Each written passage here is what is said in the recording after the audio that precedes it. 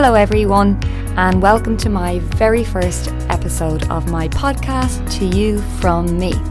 So this episode is just a little intro into about me and how I ended up here really. So just a bit about my background. I am 28, I'm from Dublin. I grew up in a good few places around Dublin actually. We moved around a good bit. I lived with my mum and my younger brother. I was always really active as a child, loved gymnastics, loved dancing, singing, all that kind of crack. I was quite shy as a kid, but it didn't really hold me back from doing things. I really loved to make friends and just being in the company of other kids and adults. But I was always kind of the one sitting there just with a little smile and not really contributing, just kind of enjoying what was going on.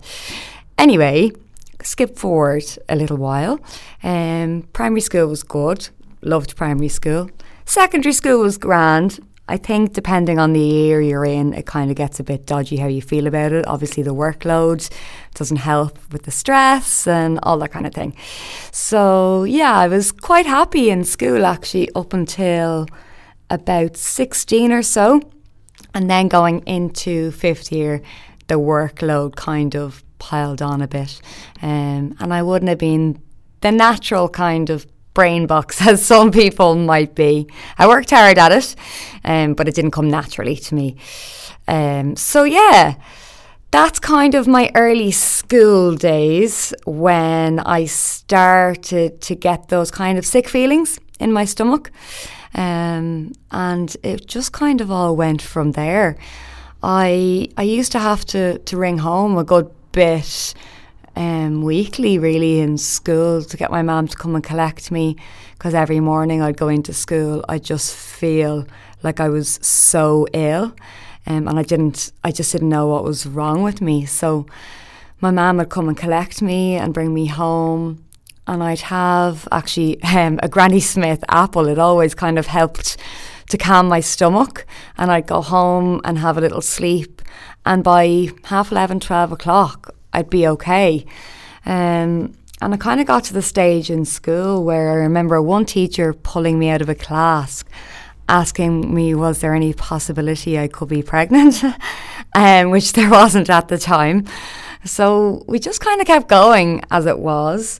The feeling of the sickness didn't really go away.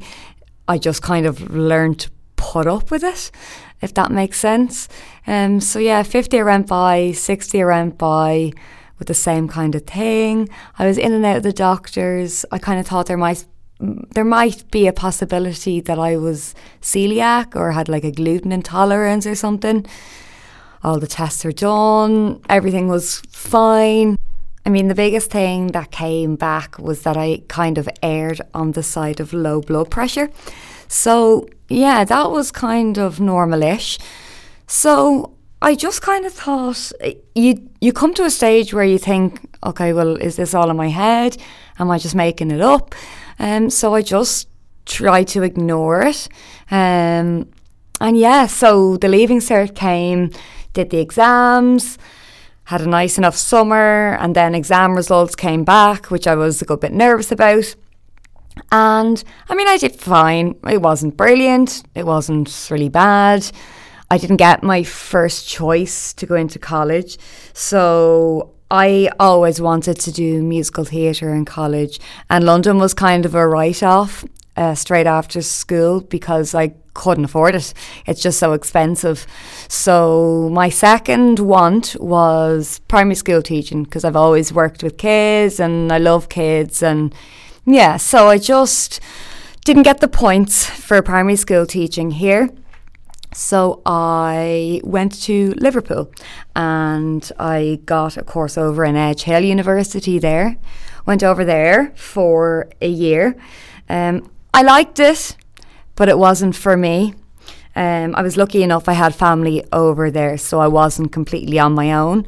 Anyway, I came home after the year because it turned out there was a musical theatre degree course being set up in Ireland.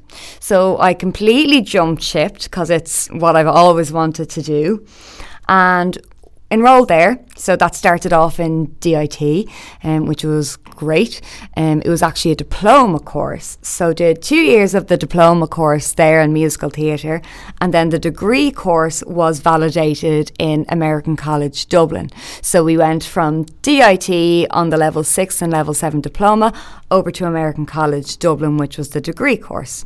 So that's all fantastic. I'm doing what I want to do, but I still don't feel normal, if normal is the right word. I just always kind of felt like I never had that kind of push or that much energy as everyone else had to give.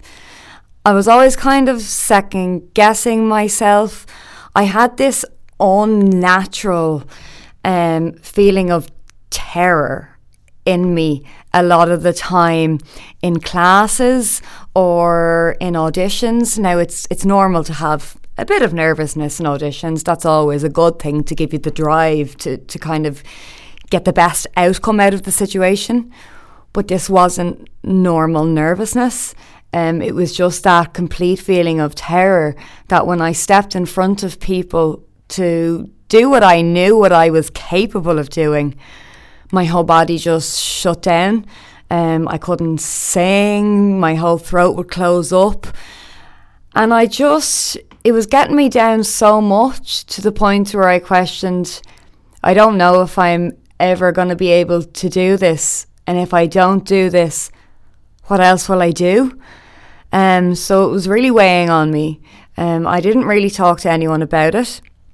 I would fall under the category of giving off a false sense of confidence, and I think that was trying to protect myself of people seeing actually what a mess I felt like on the inside. Now, one of my lecturers in college was actually quite good on picking up on that and was really, really helpful for me in college. And to be honest, I don't think I'd end up now like where I am if it wasn't for her recognising it in me, and just kind of pulling me aside one day and saying, look, you have masses of capability here, but there's something holding you back and I don't know what to do about it. And I think you might need to talk to someone. And I was just a bit like, yeah, okay, I'll think about it. And I didn't really do anything about it until we had a Christmas performance in college about 3 years ago, I think. And it was video recorded. And I remember watching myself back on the recording and thinking, oh my God, that's not what I look like when I'm performing. My whole body was stiff. It was like, I just felt like there wasn't one bit of energy in me. There was no flow. It was during a dance recital. And I just was like, oh my God, I have to do something because I'm never going to get anywhere if that's what I look like when I'm performing, because I certainly didn't feel like that's what was coming across when I was performing. So ultimately, that's my biggest block. When I perform, I feel like I'm doing something completely different to how the people watching me view me. And that might sound really complicated, but it's actually a lot less complicated now in my head. So basically, I ended up going to see a cognitive behavioural therapist. I was in there for the guts of a year. It was very hard. The first couple of sessions, I just cried. I didn't know why I was crying. We were just having a chat, really. She was just getting to know me, and why I just kind of felt so uneasy all the time, and why I felt so tense all the time, and why I'd lose my patience at really kind of simple things. And so it was really, for me, going back to the beginning, going back to when I was younger, and kind of starting to explain my life to this stranger, which I found actually easier than talking to someone who knew me really well. I felt like there was no judgment. I felt like we got on really well. She really listened, but it didn't really have a full effect on me, if that makes sense. I kind of was definitely able to understand my mind better, and maybe why I reacted to certain situations in a certain way.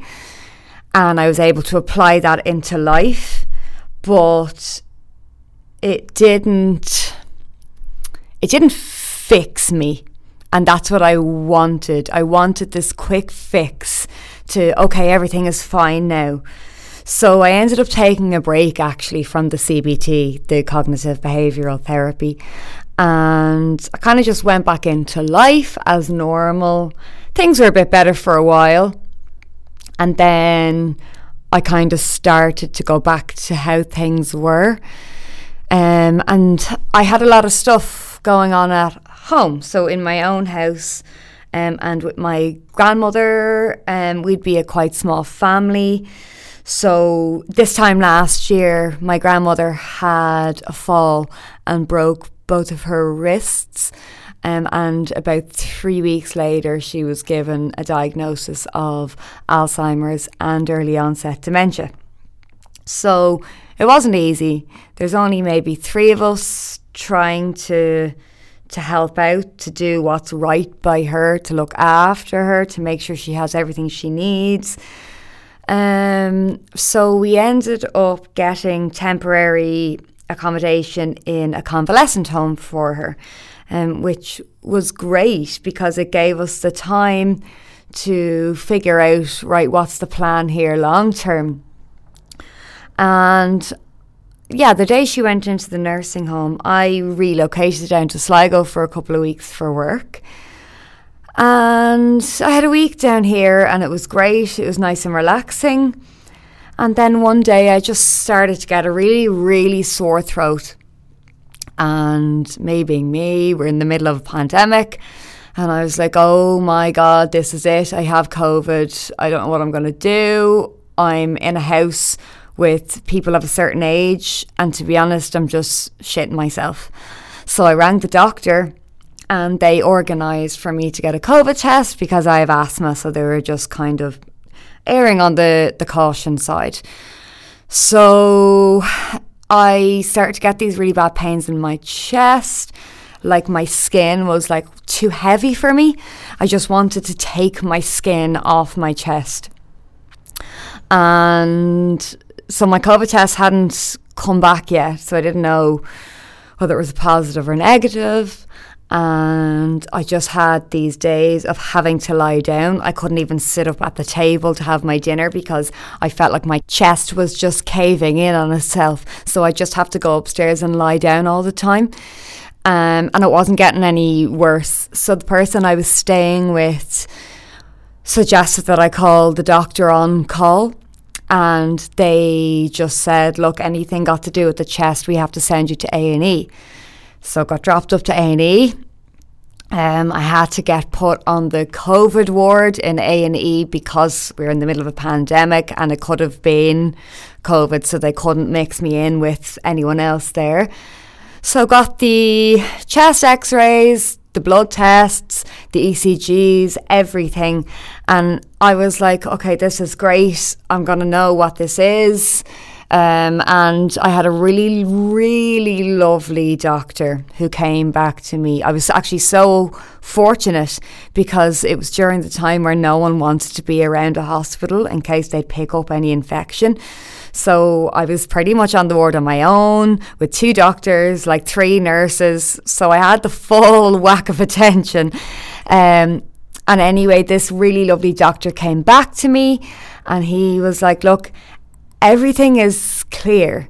Your bloods are fine, chest x-rays fine, and if there was any sort of COVID detection, it would have shown up on the chest x-ray.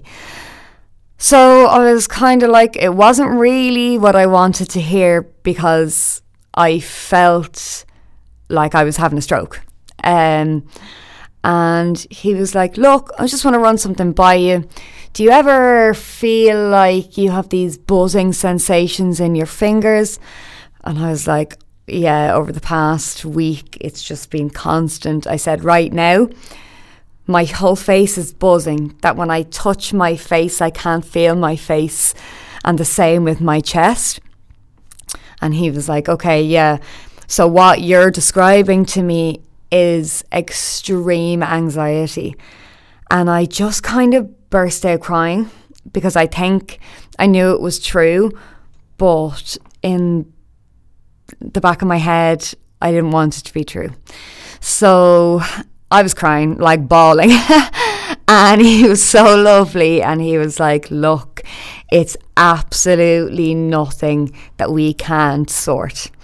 And I was like, okay. He said, what I don't want to do is just whack you on a load of medication because it's the complete wrong decision. He said, I'm going to give you something to kind of calm down the chest muscles to allow you to breathe and to calm. He said, only for 3-4 days. And then I want you to make an appointment with your GP, and between the two of you can make a plan going forward, whether it's just going back to CBT or with a mix of medication or something like that. So that was fine. It took the guts of about maybe 3-4 weeks to really calm. And that was just calm inside myself. I didn't feel like me. I couldn't exercise. I had no want to do it, which was completely unlike me because my life revolves around jumping around the place, running all over the place, teaching, dancing. And I just had no want to do it. Which was upsetting me because I didn't think I'd ever want to do it again. And I didn't know what to do with myself. So I made the appointment with the GP, and she was just so lovely, so willing to talk, so understanding. So what we ended up doing was I went back into CBT with a combination of medication. So I started out on 10 milligrams, and I actually can't remember the name of the medication, but she was checking up on me every kind of 2 months, making sure I was okay. And we ended up actually having to increase the dosage to 15 milligrams, which is what I'm currently on. So it's basically just 1 tablet a day. And like, I'm not a doctor, I don't have any degree in any of this. It's just going off my previous experience, really. And it's just to help that immediate panicked feeling. That 1 tablet a day in combination with my own coping mechanisms, with my breathing exercises, with my rationalizing with myself from what I learned from the cognitive behavioral therapy. So it's work, but it's a work that's worth doing to just help get that normality, I think, back into life. And the biggest thing for me was learning that it's been with me my whole life, and it's something that I couldn't understand in myself as a child because It wasn't really a thing. Nobody really spoke about it when I was growing up. And not even that people refused to talk about it. I just don't think people really knew what it was. And often I think what it was seen in me was bad behaviour as a child, or boredom, or you'll be grand, you'll get over it. And it's not that simple. If it's not recognised and it's not nurtured, it's not going anywhere. It will manifest and it will impact your adult life, which has happened to me. But luckily, with the combination of my GP, that doctor in the hospital, and the help of friends and certain adults in my life, I have really learned that this is okay, and it's absolutely fine to talk about it, and it's a good thing to talk about it, because I listen to so many podcasts, and one in particular, actually Owning It by Caroline Foran, which is a fantastic podcast as well. And I just remember listening to one episode in particular and just bawling because I could recognise with all of it. And yeah, I think for me, I took some time off working. I had to take myself off a couple of jobs. And for me, that killed me because I hate letting down people. And I had to take myself off the guts of like 3 jobs. So that was like over a period of 6 to 7 weeks. But I'm so glad I did it because I just took the time for myself. And it kind of where my book manifested from. I just started jotting down the things that I do for myself. And they were quite childlike because they are going back to the basics of basically reteaching yourself how to breathe when you get those feelings of panic or anxiety. It's just not the chest breathing, it's the stomach breathing and the calmness and being able to rationalise with yourself. And for me, that's the biggest thing. And yeah, so that's where the book started from, and it grew, and it's in independent bookshops now and available from my website, which is www.kerrygolding.com. And yeah, it's available to purchase and it's going good. It's a grind, self-publishing, but it's good. And then yeah, this kind of came into play, and I thought, you know what?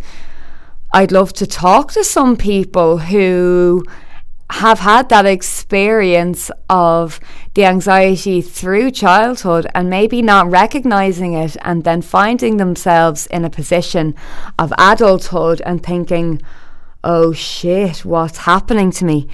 And also some professionals in that line of work who can give insight to it and how important it is to recognize it and talk about it. So that's how I've ended up here. And my next couple of episodes will be with some well-known people, some child psychotherapists, some actors, some primary school teachers who experience it in the classroom, some parents, some performing arts people, and hopefully I'll be able to give you a broad range of people in everyday life who experience these things, and just make you realise that it is not just you, and it's okay to ask for help, and it's okay to feel like you're crumbling inside sometimes, that there is help, and just not to be afraid to ask for it. So I hope you understand a little more about me now, and I can't wait for you to join me in my next episode. Bye for now.